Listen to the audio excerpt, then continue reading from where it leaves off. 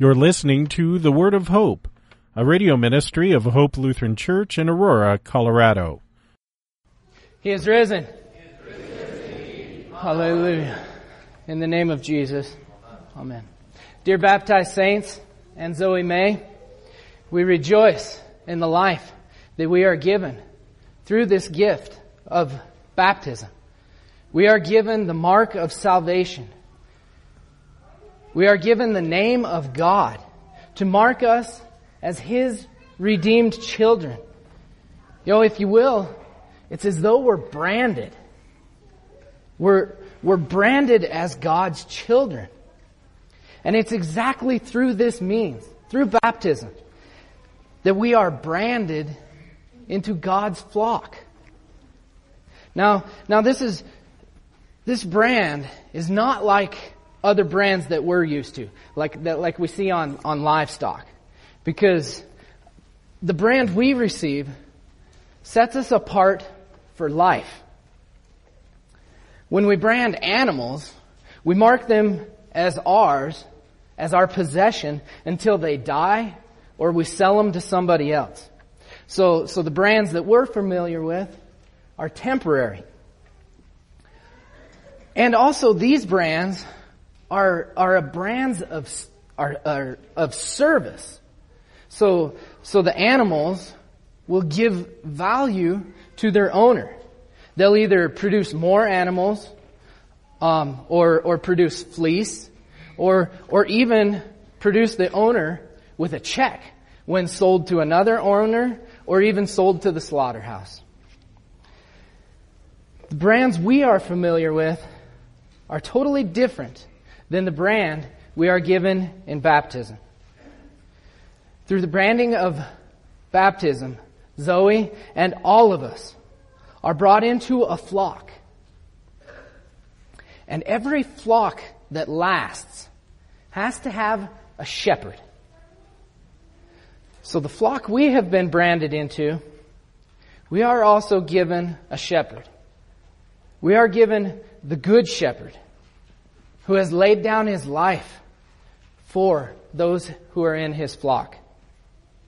The brand we receive doesn't bind us to service to our owner, but it actually delivers his service to us. And this is not a temporary brand. This cannot be taken away.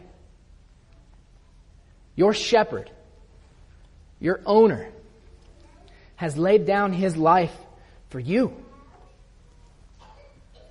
Now, as creator and sustainer of this whole world, of all creation, we owe God our service no matter what. He is our owner. He has given us life, and He has blessed us with all that we have. Whether we're branded into His flock or not, we owe Him faithfulness and service because of all that He has given to us. He's the owner of earth, and everything in it is His. Now, not only is He the owner, but He's a good and perfect owner. He provides for the whole creation, whether you're in His flock or not. He provides for the wicked and the just. For He makes His sun rise on the evil and on the good, and sends rain on the just and on the unjust. Here you are clearly told of the goodness of God. Such a good owner. I mean, He is such a good owner that He even provides for those who are rebelling against His ownership. Now, from personal experience, working on ranches back when I was in high school, when I was younger, during my childhood, if we had animals that were causing problems and wouldn't stop tearing down fences or just causing all sorts of havoc, we wouldn't keep that animal. We'd sell it, or we'd put it in the freezer. I mean, we most certainly wouldn't leave it out there in the fields doing more damage, tearing down other fences, and even influencing the other animals to cause problems and start doing this kind of behaviors. We wouldn't do that. So I point this out because this goes to show exactly how good and patient our owner is. Because he doesn't just come and get rid of those who are fighting his ownership. Now, the fact that he doesn't do this is a great thing. Because if he did, we would all be wiped out. I mean, remember? Our natures and our sinful flesh still fight his ownership. We often don't want to stay in our fences or with his ownership. When God tells us things like we can't serve God and money, our sinful flesh says, yeah, but the money on that other side of the fence sure looks a lot better than what you're giving me. Our owner gives us all his commands and laws, not to imprison us, but to keep us safe. I mean, you can really, a good way to look at it is like the commandments and the laws of God are fences protecting us from sin and the consequences that will come with sin. They're actually for our good, not for our slavery. You know, you have to watch it with sheep. Because if you feed them too much hay or too much oats, if you give them too much to eat, they will actually eat until they die. So a good shepherd is not going to give his flock what they want, but he will even deny them what they want for their own good, for their protection. We unfortunately are those dumb sheep. We will eat ourselves to death if given the chance. Without God's intervention, our natural hunger for sin would lead to our death and destruction in hell. Now, because of this, because of our sins in thought and in our actions, the devil, the wolf, he has every right to us. Gospel lesson says, "He who is a hired hand and not a shepherd, who does not own the sheep, sees the wolf coming and leaves the sheep and flees. And the wolf snatches them and scatters them. He flees because he is a hired hand and cares nothing for the sheep." According to our sinful natures and our flesh, we actually kind of make the devil our owner. We give him access to us. He has every right to come in and pick us off and to do whatever he would like to for us. Our sins kind of put us in his flock. And that's why the hired hand isn't going to do anything to defend the flock. He's not an owner. Especially in this scenario. Our sins give the wolf, the devil, some ownership to us. A hired hand is just going to leave and let the owner do whatever he wants with his flock, with his animals. He's not going to get in the way or jeopardize his safety for someone else's flock. Nor would anyone else for that matter. And believe it or not, our Lord doesn't do this either. Our Lord doesn't come and fight with the wolf to take ownership of the flock, as we might think. Our Lord comes and gives the Father all that we owe.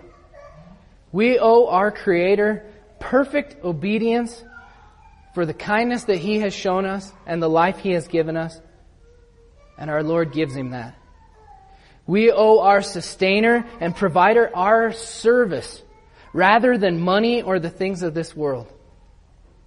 And our Lord does that perfectly. We owe the just judge suffering of His wrath for our sins and our refusal of His ownership. And the Lord takes this for us. This is what was happening on that cross for you. Jesus did all this so that you would be His. He did this to buy you for His flock. He didn't come to fight a wolf, a fallen angel. He didn't do that to buy you. No, He didn't come and mess with Satan for you. Jesus took on God the Father for you. Your Jesus went to pay the Father everything you owe. He paid the Father for you. You owe the Father perfect obedience. Jesus did it. And He took everything that you have coming, everything that you're owed, the Father's wrath and hell for your sins. Jesus took all this to buy you so that you would be His. This is how you are brought into His flock. And this is all given to you in your brand of baptism. Now that you have been purchased and won to His flock, your shepherd will protect you. He most certainly will. The lesson says, I am the good shepherd. The good shepherd lays down his life for the sheep. Your shepherd did lay down his life for you. He laid it down on the cross. Because He did this, because He did all this, because He took on the Father's wrath for you. Do you think He will let the wolf harm you? He went so far as to die on the cross to buy you. He's not going to leave you alone now. Because you are in His flock, He is going to protect you. That wolf that's roaming around, seeking someone to devour, is no match for your shepherd. Your shepherd has taken the bite out of the wolf. That doesn't mean he's gone. That doesn't mean the wolf's no longer around. He's still there barking. He's still there snarling and growling. Because that wolf would love nothing more than to scare you away from your shepherd. That's the only thing the wolf can do, is to get you to be scared. His only hope is to turn your attention away from your shepherd. He wants you to forget your brand. He wants you to forget your baptism. He wants you to forget that you are safe in the shepherd's flock.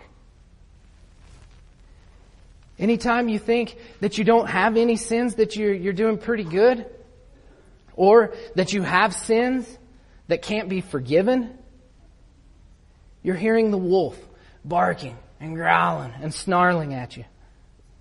This is just Satan's attempt to try to scare you or to get you to leave your flock somehow.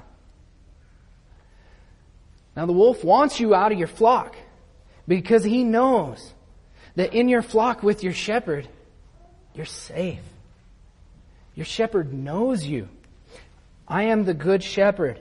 I know my own, and my own know me. Just as the Father knows me, and I know the Father. And I lay down my life for the sheep. There is not one lamb in this flock that is unknown by the shepherd. Jesus knows every single one of you. He knows you because you belong to Him. He laid down His life for you so that you could be added to His flock. And being in this flock is crucial for salvation. And that's exactly why the wolf wants you to leave it so desperately bad.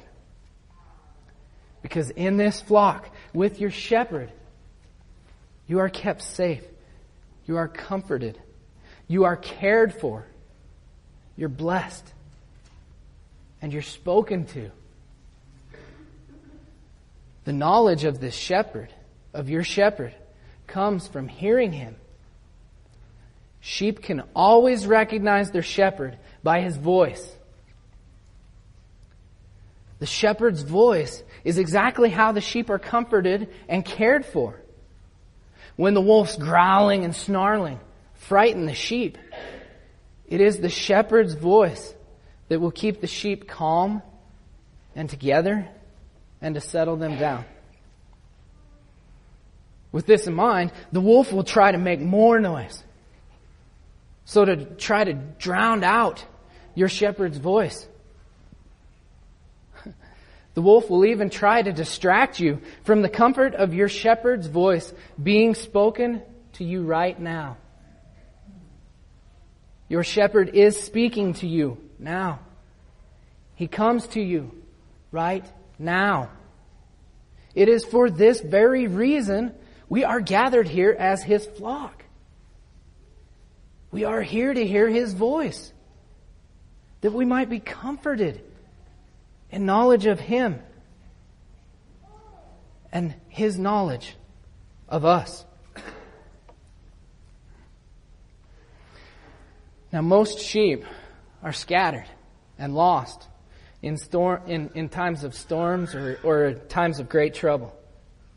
And it's because during these times, it's very hard to hear the shepherd. Thunder and lightning crashing and banging is often louder than the voice of the shepherd. And this makes the wolf very happy. This is what he wants. He wants to distract us from our shepherd's voice. He wants us to be so consumed by fear that we forget where we are. The wolf doesn't want us to remember that even among all these noises, we are still safe and sound in the shepherd's flock. He wants you to forget the last thing the shepherd says to you. He wants you to focus on the scary things happening now. We don't have enough money to pay the bills. Boom! Look at all these wars. Is our shepherd really in control? Crash! I'm a horrible sinner. God can't forgive me. Bang! You hear the storm? Don't be frightened. You are safe in your shepherd's flock, even though these storms, these noises, make it hard to recognize the truth. I don't know how many animals I've seen die during storms like these because they're so consumed by fear that they left their own shelter. If they had just stayed where they were, they would have been fine. So it is with us. We are safe and secure in our flock, no matter what types of storms are going on around us, if we are with our shepherd. Dear sheep, you are given so much more in our brand of baptism than we can even really see. We are given a shepherd who died to purchase us. We no longer belong to Satan. We no longer have to fear the wrath of the Father. You are safe and sound in the flock, no matter how scary the storms are. Your shepherd cares for each one of his lambs. And you, in fact, are his lamb. He will keep you safe and sound in this flock. The noises of the world, the noises of the wolf, noises of even your sinful flesh have no more ownership over you. Your shepherd has died for you.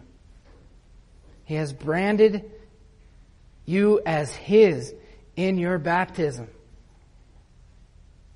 He has brought you to his flock where he cares for all your needs. He has spoken to you. He tells you your sins are forgiven. You are now a perfect, spotless lamb, safe and sound in the flock of God, with the greatest shepherd a flock could ever need. Amen. The force be with you, and that force being the peace of God, which passes all understanding, keeping your hearts and minds in Christ Jesus. Amen.